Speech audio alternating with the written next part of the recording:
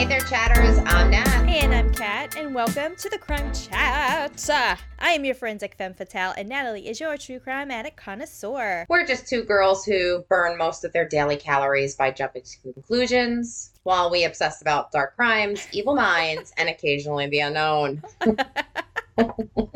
If I could burn every calorie by jumping to conclusions, that'd be great. Here's your disclaimer, chatters. The following crime chat contains adult content and descriptions of extremely violent scenarios that we're going to talk about today. So your listener discretion is advised. Yes, and you have been warned. So before we get into today's crime chat, we have some big news. We do. So exciting. Yes. So there I was. Picture it, Sicily, 1924. Yeah. So I was flipping through Facebook when I was editing some of the video for one of our previous episodes. It was on a part that I knew I was pretty much going to cut out, so I was letting it play. Pick up my phone, start flipping through Facebook, and I see this notification from RSS.com. Yes. Now, spoiler alert, if you follow us on social media, you will see this announcement already because it was instantaneous.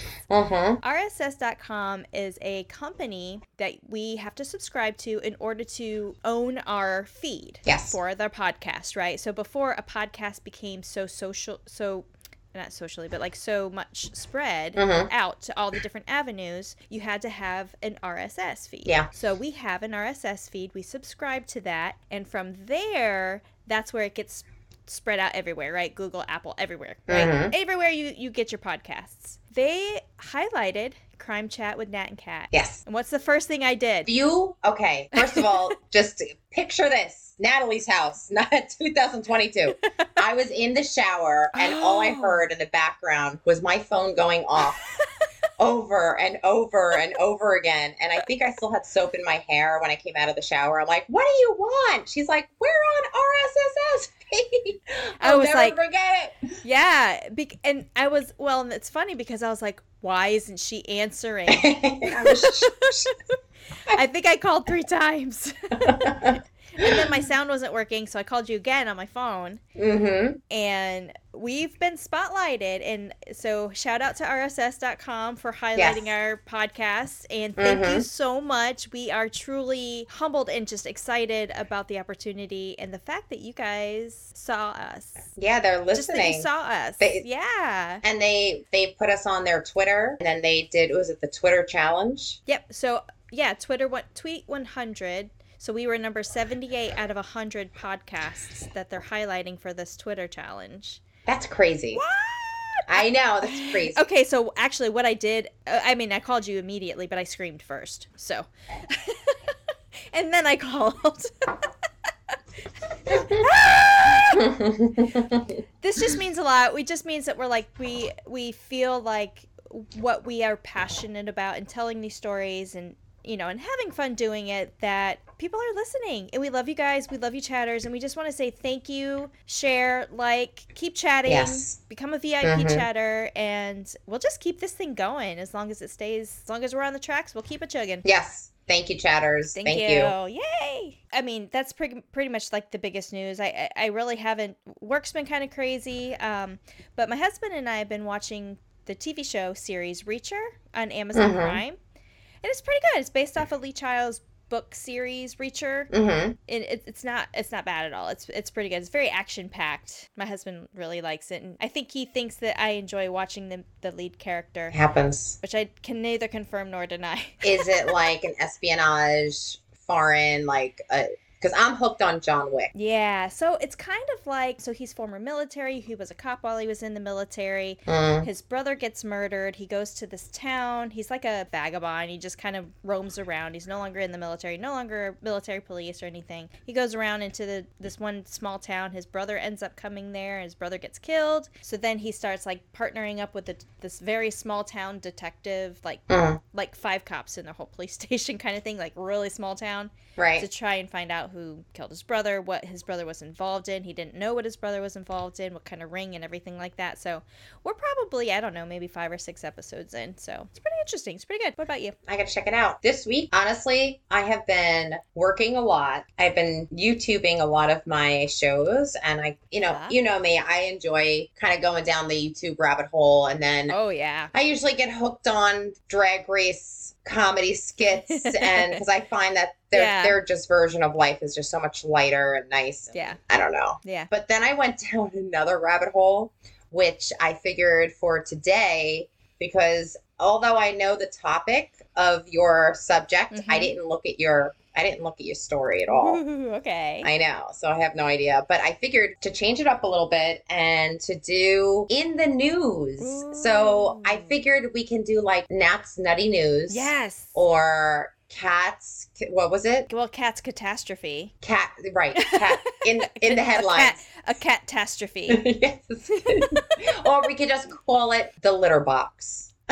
You know what? That's not the first time. I had an office at one of the duty stations that I was at, and it was kind of like a corner in the back. And I go on leave or I go away or something, and I come back after being gone for like a couple weeks, and one of the guys put this thing on my little, like above my desk that said, "Welcome to the litter box."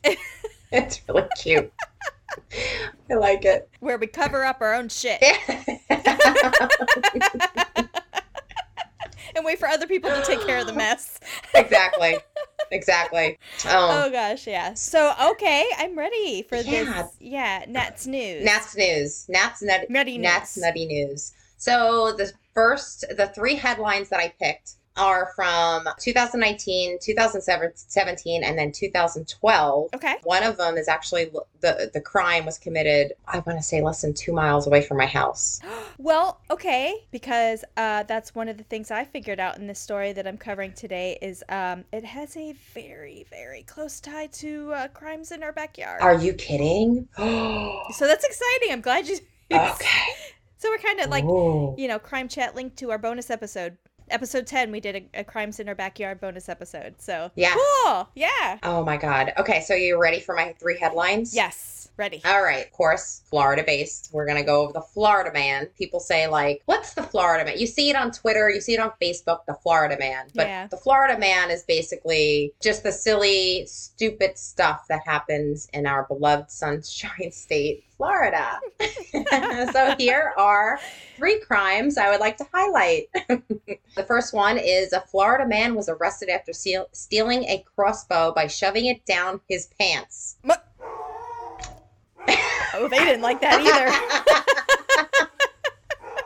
Your dog's like, what? Woo! That was great. That was good timing.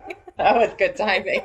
Hold on a second. Okay, ready? Yes. Okay. So Darren Durant, 46, was shown on CCTV at a True Value store on February 2nd. He was walking through the shop before the security cam showed him picking up a Raven Rio crossbow. Are you familiar with them? Do you know what that is? Just a crossbow. I didn't, I mean, I'm sure there's other models, but I don't know the type. But yeah, I'm very familiar. I'm with a crossbow, yeah. Oh my God. So he took the crossbow and then he shoved it down his pants. And then just casually walked out of the store. And amazingly, nobody stopped him. So he literally got out of the car before somebody picked him up for burglary. Oh my gosh. He was able to walk out of the store. Yeah. Wow. Yeah. Are you going to mess with somebody who's going to shove a crossbow down his pants? Well, I mean, it's not like it was loaded. You don't know what is loaded in his pants, girl. Okay. Touche. Okay. So the next Nat's Nutty News headlines is June 8th, 2017, Florida man desperate call to 911 for a ride from Hooters. Oh, God. Jonathan Hinckley allegedly told 911 dispatcher he needed a ride from the provocative eatery to help his grandmother, who had fallen ill. So he called 911 while he was at the Hooters saying, I need a ride home. Cops picked him up, took him home, and then found out that his grandmother was perfectly fine, and they ended up arresting him and charging him for misusing 911. Hey, you can't. Can you blame him? He needed a ride. It's like 2017. Well, we did have Uber back then, so he just. I mean, he didn't. He called at least to get a ride. It's better than a DUI.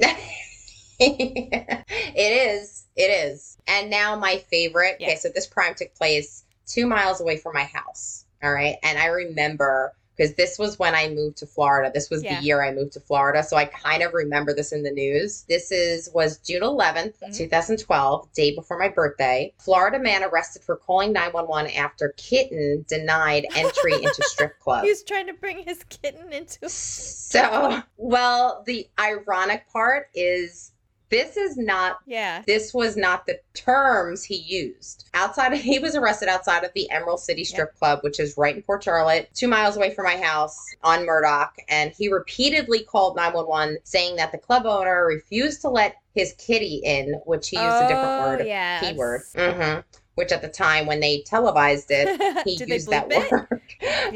Yeah. Deputy said that they arrested him because he was for misusing 911 because that was his excuse. Wow. They refused to let his kitty into the club. Was it an actual feline or was he talking about a woman? No, it was a cat. Oh God. It was a kitty cat. So it was a kitty cat. It was his emotional support animal who supported him while going to strip clubs. He liked to stroke it while he watched. Oh my God. Poor kitty cat. Oh, that poor kitty cat. Oh my God. Oh my Lord. I apologize, chatters. Sometimes there's no filter. Oh my God. So that's funny. Those are my 3 funny short headline stories in the news. That's cool. I like the fact that it's so close to your house, because I mentioned that kind of ties into the story we're going to go over today. And today's story is a chatter request. Yes, it is. So it's our first chatter request. So shout out to Debbie, our chatter out there. Thank you, Debbie. We are going to go over the ever so gruesome story of serial murder, rapist, abuser, assaulter, Mr. Wee Gaskins. This is one of those stories that I don't know at all, and I know there's a lot of stuff I don't know that you're gonna talk about, but this is one of those stories that no matter how bad it gets, it gets fucking worse. Mm-hmm. And it gets worse. And I even considered doing a 2-parter for this one, but I think we'll cover it enough to do it justice and to cover the story and not give him the publicity, if that makes sense. Yes, it does. Okay. Makes total sense. So tying into our requester, Debbie. So I have a little story to tell about Miss Debbie and how I know her.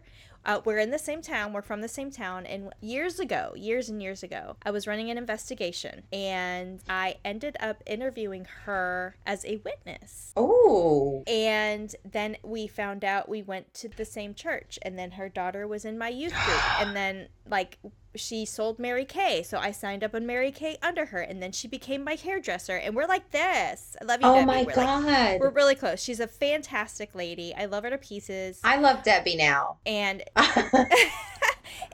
so she sent me a message one day, a couple months ago maybe, that says, you got to cover Wee Gaskins. And I was like, okay, sure, let's do it. So I want to say this also as a segue. Chatters out there, send us your requests. We will squeeze them in our schedule.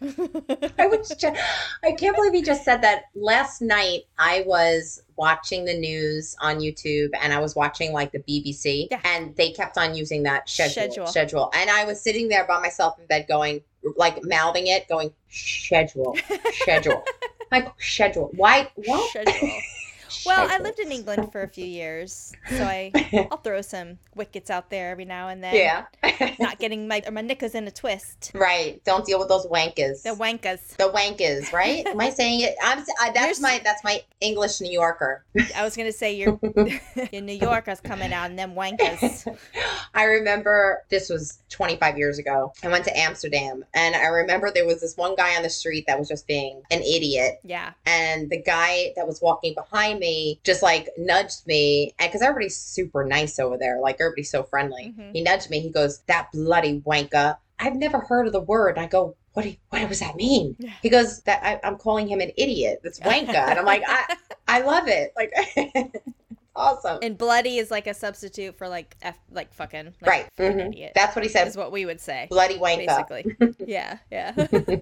Bloody hell. But okay, so today's story does tie in from a few episodes. Our bonus episode, episode 10. Our very first bonus episode. We have another bonus episode coming up. And we have a Crime Chat recap coming up. So stay tuned. We're going to go over some of that craziness that's been going on. Yes. But this one ties into crimes in our backyard because Sir Wee Gaskins has a tie-in to my very town that I live in, right meow. So, he was if you don't know, chatters, now you know. Wee Gaskins, a convicted murderer and rapist who killed more than a dozen people by stabbing, shooting, drowning, poisoning, you name it, and he did it. Like, he did it all. He was also convicted of assault, burglary, statutory rape. In 1975, his crime sprees would come to an end because he was arrested for contributing to the delinquency of a minor, of all things. He's been in and out of prison like his entire life. He had a really crappy upbringing too, and I'll kind of get into that. But during a search from his home in Prospect, South Carolina, which isn't too far from here, they found 8 buried bodies in the shallow graves of his property. He earned the nickname Pee-wee based on his very small stature, and at only about 5'4" to 5'5", anywhere between 130 to 150 pounds. He was tiny. He was a little guy.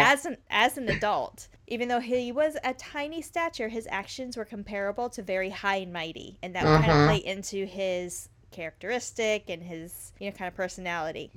Claiming to have killed more than 100 people, he was sentenced to death not once, but twice. Wow. During his crime spree, he would also be known as, quote, the meanest man in America, quote, the redneck Charles Manson. Oh.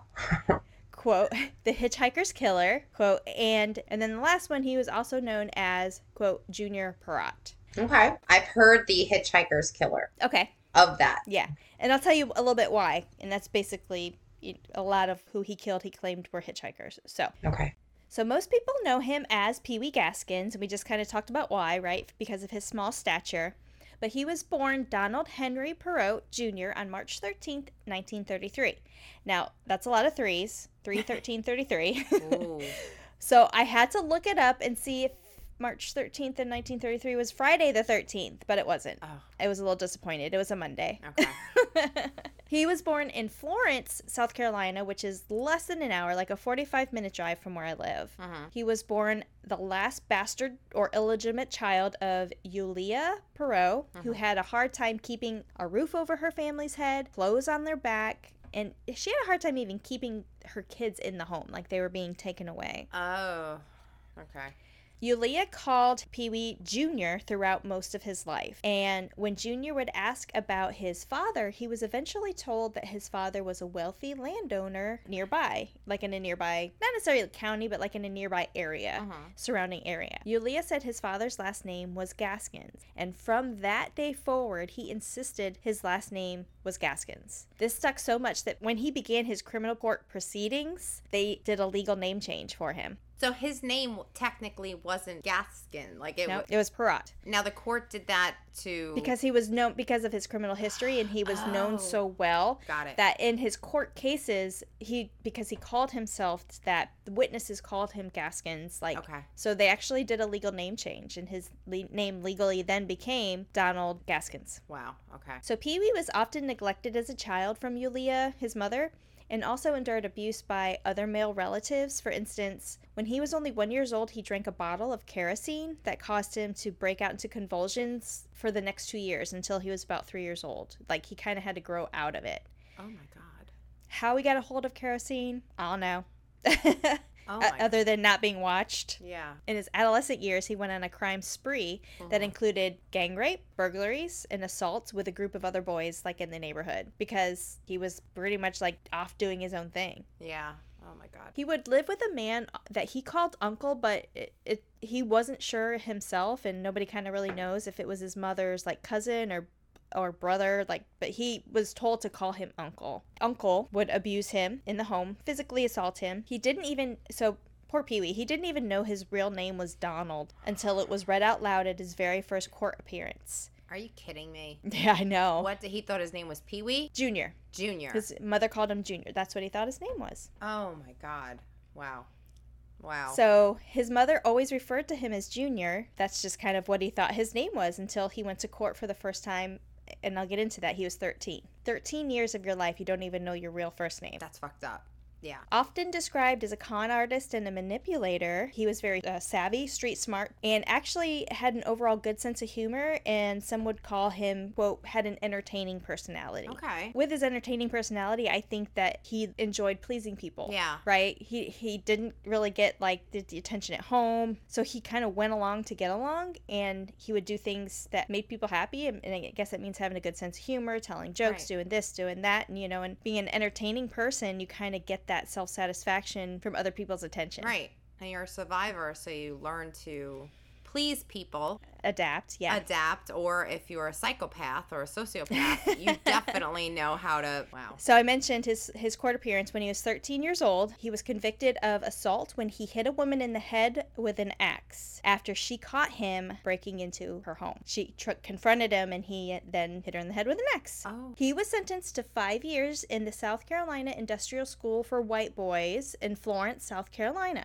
Wait a minute, that was the name of the school? Yeah, it was the 40s. Okay. This reform school, right? It was a reform school. He would regularly be raped by other inmates. Oh my God. He ended up escaping from the school, and it's not really too clear, at least I wasn't able to find any information why, but he turned himself back in, and he finished his sentencing. I guess, you know, he had good intentions or something. Like, yeah. Okay, I'll go back. Well, so I'm thinking he was raped and abused because of his stature. He was tiny. Couldn't really defend himself, and a lot of times... we're going to get into that? Oh, okay. Yeah, we're going to get into that. So in 1951, at the age of 18, he worked briefly at a tobacco farm once he, left this reform school. Only 2 short years later, he was arrested for assault yet again. Allegedly, the victim, who was a teenage girl, insulted him, so he beat her with a hammer. Oh my God. Oh. Probably called him Pee-wee or called him Tiny or something, and he retaliated and beat her with a hammer. He was convicted and sentenced to 6 years in the South Carolina Penitentiary, where his violence would take its first turn towards murder. And this is why, you just mentioned it. While it was more likely that Pee-wee wanted to earn respect by other prisoners, he decided, I'm going to kill the most feared man in prison, Mr. Hazel Brazel. Okay. And he did. He killed him. And he was sentenced to an additional 3 years. But what he called was self-defense. So he was convicted of involuntary manslaughter. But I think he was really, like, trying to not be the bitch. Right. Prison, yeah, because of his small stature, be like, I'm high and mighty, I can do this, like, yeah, I can understand that. Raping me. I can understand it. I can totally say, like, okay, a lot of people say that, like, if you ever go to prison or whatever, take out the strongest badass in the yard. Yes. Yep, that's what they say. Yeah. I wouldn't know, but that's what they say. Just in case. But guess what? He escaped again. Are you kidding me? He jumped into a trash truck while at the penitentiary and made his way to Florida in 1955. Fucking Florida! Fuck. But wait, there's more. He joined a traveling circus. Oh.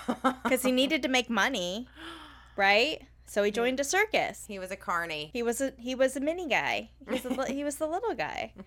But he did end up getting rearrested for escaping prison. He went back, finished his sentence, and was released in 1961. After he was released, Pee-wee continued his crime sprees, such as burglaries, and then he was also moving and selling stolen property. He had this ring, this like little crime ring, right, where they would either move, basically like think of money laundering. They were doing that with stolen goods. Okay. So within 2 years of not getting caught, the rape of a 12-year-old girl would catch up with him, and he was sentenced to another 8 years in prison. So he's been in and out of prison, well, really of prison, other than escaping from it, since he was 13. Yep. He was sentenced to 8 years, but upon parole in November of 1968, he moved to, of all places, Sumter, South Carolina. There we go.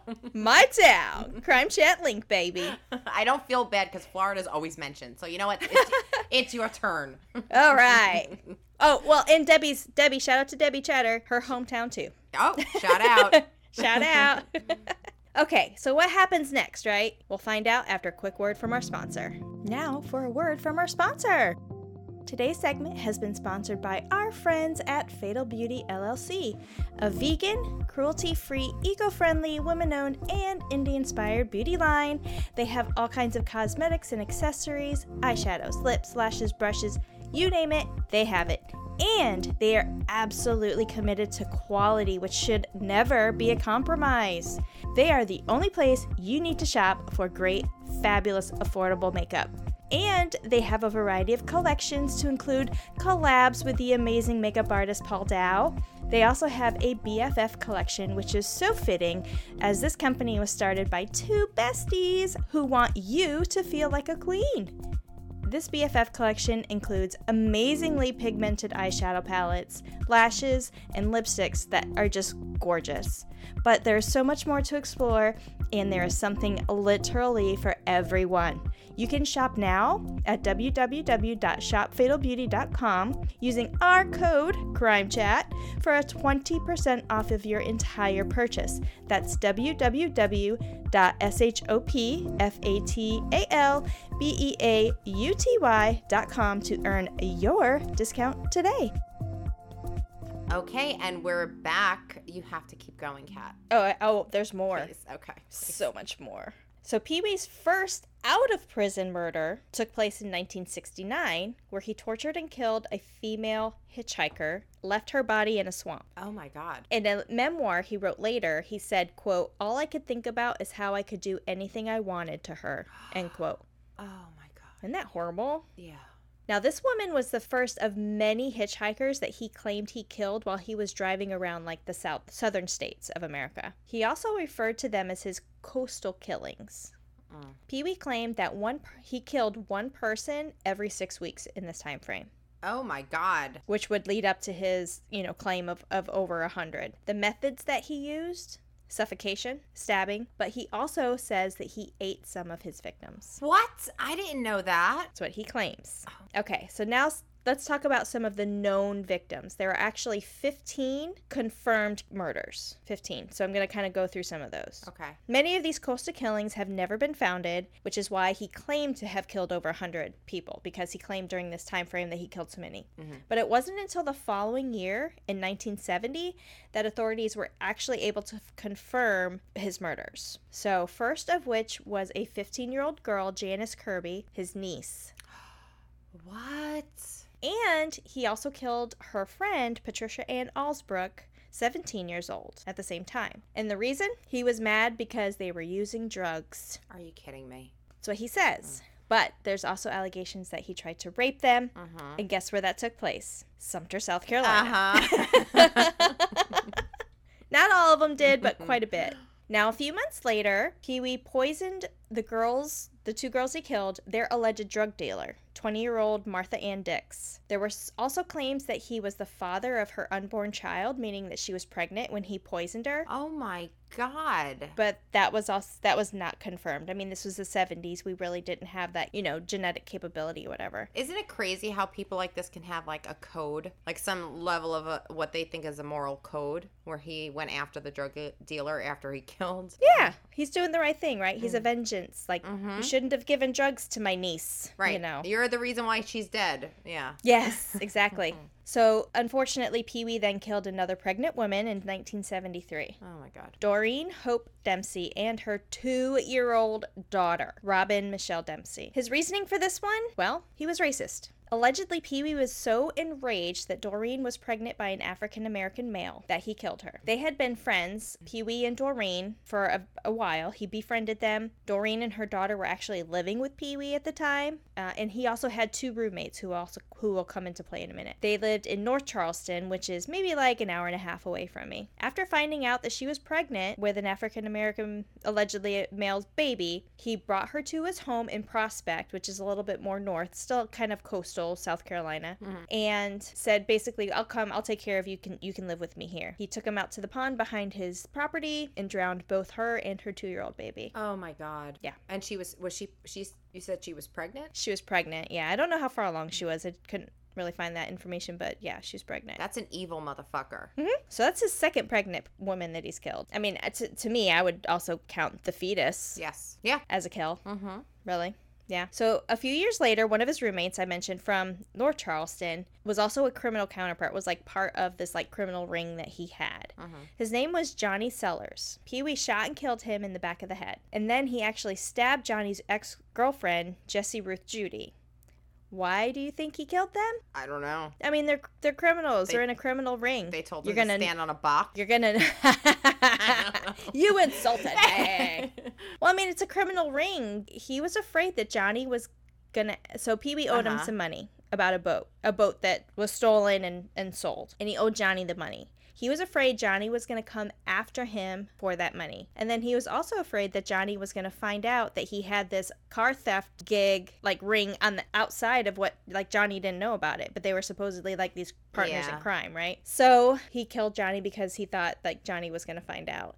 Then he just killed Jessie, the girlfriend or ex-girlfriend, because she was aware of the criminal activities and felt that she could turn him in. Yeah, paranoia. He was paranoid. He killed her. Oh, yeah. Now, 1975, Pee Wee was a busy man. He killed 6 people. Oh, my God. Confirmed. So the first one, Silas Barnwell Yates, was killed by a cut to the throat, although Pee Wee claimed it was from his deadly karate chop. I'm not joking. He said, I karate chopped him. That's how I killed him. But the coroner, or the medical examiner, said it was an actual cut to the throat. I just thought that was funny. So it's not funny. Serious. So this was actually a murder for hire. Pee Wee was hired to murder Silas for $1,500. It was like a whole, like, ex-girlfriend and her ex-husband, like, kind of thing. Lovers. He was a murder for hire. His second victim in 1975, well, second and third, were Diane Bellamy Neely, who is one of Pee Wee's co-conspirators in this criminal ring. He stabbed her, Diane, and then shot her boyfriend, Avery Leroy Howard, after Diane threatened to turn Pee Wee in for allowing teenagers to do it in his home. Like, he basically now had a whorehouse. Like, come, underage teenagers, get your sex on. Oh, my God. You know. He was a pervert anyways. I mean, he was already convicted of rape. So he stabbed Diane and then shot her boyfriend. And he killed Avery because he was afraid Avery, the boyfriend, would turn him in for all the criminal activities that he was involved in. Okay, number 4. Number 4 was 13-year-old Kim Gaskins. Poor baby, she was being repeatedly sexually abused, raped by adult men continuously, including Pee Wee. And now this could have been, I don't know for sure, this could have been one of the teenagers that was having sex in his home, maybe. Now, he brought her to his house without her permission and kept her there. So basically, like, kidnapped her also to keep her from telling the police what was going on. So, oh my God, he stabbed her to death. A terrible person. In his home. Oh my Lord. And then number 5 and number 6 for 1975, Dennis Bellamy and John Henry Knight were half-brothers, and they were related to Diane, the one that he killed 6 months previously. Pee Wee was supposed to pay Dennis for some stolen guns, and when they went to confront Pee Wee, he's like, yeah, man, you know what? I don't have the money, but I got a stack of guns here for you. You can have them. So they went out to go find this quote-unquote stack of guns. He shot them both in the back of the head. Dude, this guy is, like, bad. Super bad. He's making criminals look bad. I'm having sympathy for criminals. He's like a criminal, epitome of a criminal. I know, but he's worse. Like, I'm sympathizing with really bad people right now because he's worse. Yeah. Holy crap. So, jump ahead into 1982, and I'll get to some of his arrests as well coming up. In 1982, he was in prison. He killed another fellow prisoner, Rudolph Tyler, who was convicted of a double murder. They were both on death row. Well, Rudolph was on death row. So, Pee Wee was hired while he was in prison, so his second murder for hire, to kill Rudolph. So, what he did is he did a makeshift bomb. Somehow, he got the C4 or whatever type of explosive where you have a blasting cap and an igniter, and he made it to look like an intercom speaker. So he told Rudolph, well, we can talk to each other through the wall, so you just hold it up to your ear. And what happened was is when he plugged it in, it detonated, and boom, bye-bye Rudolph. So Pee Wee would later say, quote, the last thing Rudolph heard was me laughing, end quote. Holy crap. Yeah. And he was in jail. This is happening in prison. Yes. And I'll get to that, like, kind of how that all ties in. So, after his huge killing spree in 1975, November 14th, he was arrested when an associate of his claimed that Pee Wee killed 2 half-brothers, so the Bellamys, right, Dennis and Johnny, and he said Pee Wee confided in him and also had several people killed and buried in his family's property in Prospect, South Carolina. So in December of 1975, the police conducted a search warrant of his property and discovered 8 victims. So Pee Wee he owned property in South Carolina. It was like family property, yeah. Oh, okay. Yeah. So he was found guilty of only one charge of murder in May of 1976. I don't know why it was just one charge, but he was sentenced to death. Now, that was later overturned and lowered to like life in prison without parole because the South Carolina conformed to the U.S. Supreme Court rulings on capital punishment. Like, early 80s, all that capital punishment stuff was being re-looked at, right? Right. So when he killed Rudolph in September of 1982, that was his second conviction to death. So he was sentenced actually twice to death. Now, Crime Chat fact, this is the first time in history of South Carolina that a white man was sentenced to death for murdering a black man. Really? 1982, people. Really? This is like way much later than it should have been. Yeah. You know what I mean? As far as convictions, and we've talked a little bit about that on the posthumous pardons case that we did, but like, come on, people, get with it. Wow. So 1982, the very first time a white man was sentenced to death for murdering a black man. So while on death row, this is where Pee Wee said that he killed at least 100 people. This claim also included a 13-year-old daughter of then South Carolina Senator James Catuno. Her name was Margaret, she went by Peg Catuno of, drumroll please, Sumter, South Carolina.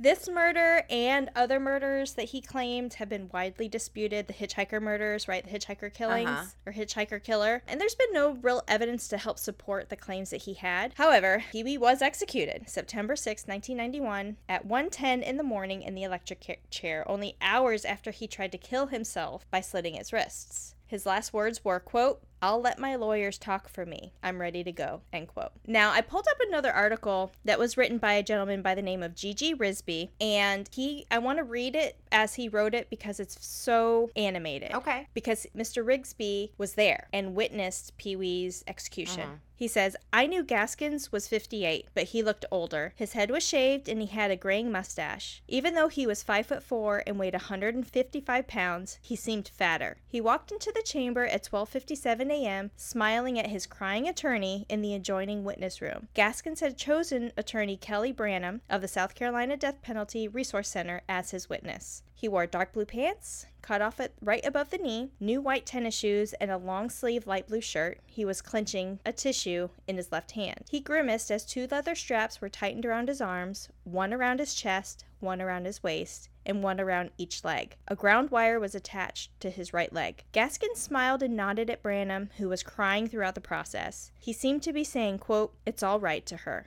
But his words didn't carry through the heavy blue metal and glass walls separating the death chamber from the witness room. Officers gave him the opportunity to make a final statement. He didn't make any last-minute claims to know where more of his bodies of his victims were buried or ask for forgiveness, but he said, quote, "I'll let my attorneys make my statements for me," end quote. At some point, Branham stood and turned her back to the scene unfolding in the next room. She stood sobbing as 5 reporters, 1 sheriff, and 2 medical personnel from the corrections department continued to watch. Officers covered Gaskins' face from the nose down with a wide piece of leather. They used it to pull his head back and strap it to the wooden chair. They then put a black cap on his head, covered his head with a brown cloth hood. The corrections officers attached a heavy black wire from the ceiling to the cap of Gaskins' head. 6 of the 10 people who had been in the execution chamber left the brick-walled room. 1 man had a telephone to each ear giving instructions to the 3 volunteers. Simultaneously pushed buttons sending 2,000 volts of electricity through Gaskins. He jerked and, in a few seconds later, relaxed. The second surge of power ran through his body. A doctor came from another room and checked Gaskins' pulse at his neck and wrist and then used a stethoscope to check for a heartbeat. The second doctor repeated the procedure and also lifted the brown hood slightly and shined a light into his eyes. George Martin,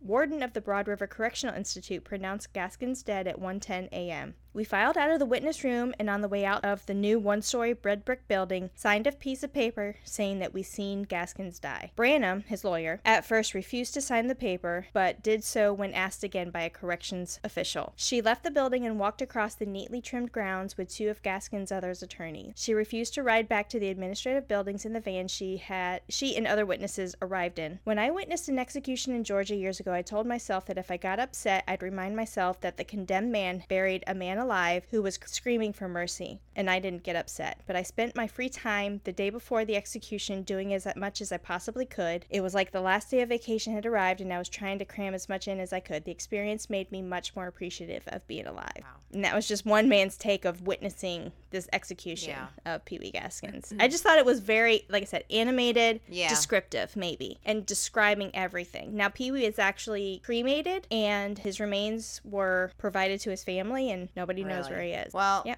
That's my ever so gruesome story of Pee Wee Gaskins. Yeah, you just gave me my nightmares for the next week. Thank you very much, Kat Adams. Thank you very much, Kit Kat. Well, thank you, Debbie. Thank you, Debbie. We love you, Debbie. Oh my God. You know something? If I was the public defender or his attorney, this is where I wouldn't. This is why I could never do that job. I would never feel bad. Sure. Knowing what he's done, I would be like, all right, you're up, you know, like. Well, and I think there's a special place, and you have to have a special type of personality to be a defense attorney anyways. Now, and I know a lot of defense attorneys just want to know, like, they're there to prove reasonable doubt, right? If there is a glimpse of reasonable doubt, then prosecution loses, essentially. So that's what their goal is. They don't care what you did. They don't want to know if you did it or didn't do it. And I've seen defense attorneys say, don't tell me. Let me do my job. And they look at it that way. But then you have other ones that are invested in their client. And even as a public defender. So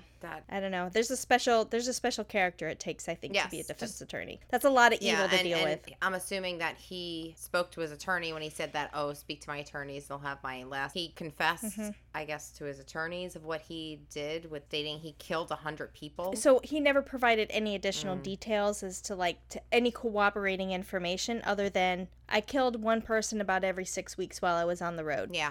Doesn't know who they are, doesn't give any other additional information. I mean, there could be people that have been missing for 50, 60 years, right? Well, remember, So Crimes in Our Backyard, that was a 70-year-old, no, I apologize. That happened in the 70s.